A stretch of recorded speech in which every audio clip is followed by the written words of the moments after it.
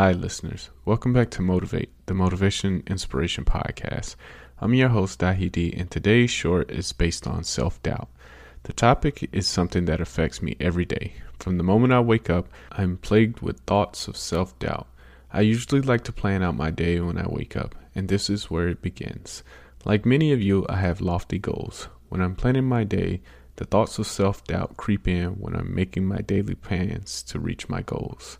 Some days I end up being completely unproductive.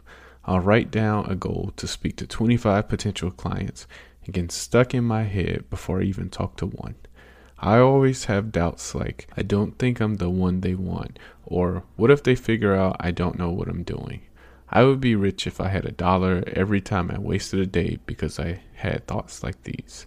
The worst part is that I try to rationalize the reasons I wasted my day to make me feel better.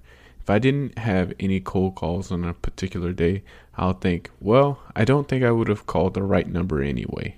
Another example would be me learning a new skill like coding.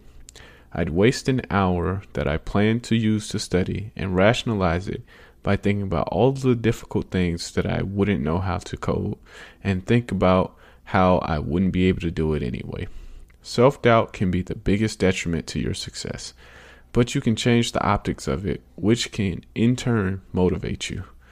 Whenever I get stuck in my head because of self-doubt, instead of paralyzing myself, I try to funnel the thoughts into something else. I know my mind wants to think thoughts of self-doubt, so instead of letting it control what I'm doubting, I redirect the doubt to something positive.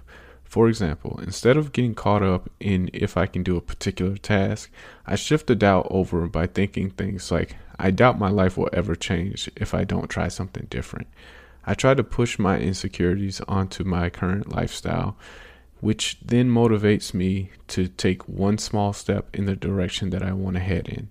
This helps me achieve smaller, less glamorous goals, but keeps me moving in the right direction. Instead of me talking to 25 potential clients in a day, I only talk to 5. It may not be my original goal, but it keeps the momentum moving forward. So to sum it up, I have self-doubts all the time. They even paralyze my actions at times. An easy example of this would be this podcast. Every time I turn on this mic, I think that no one wants to hear me and that I should give up on the podcast. Instead of letting these thoughts deter me, I use them to make small incremental changes that over time amount to huge progress. That's it for me today. Thanks for listening. I hope you have a great rest of your day.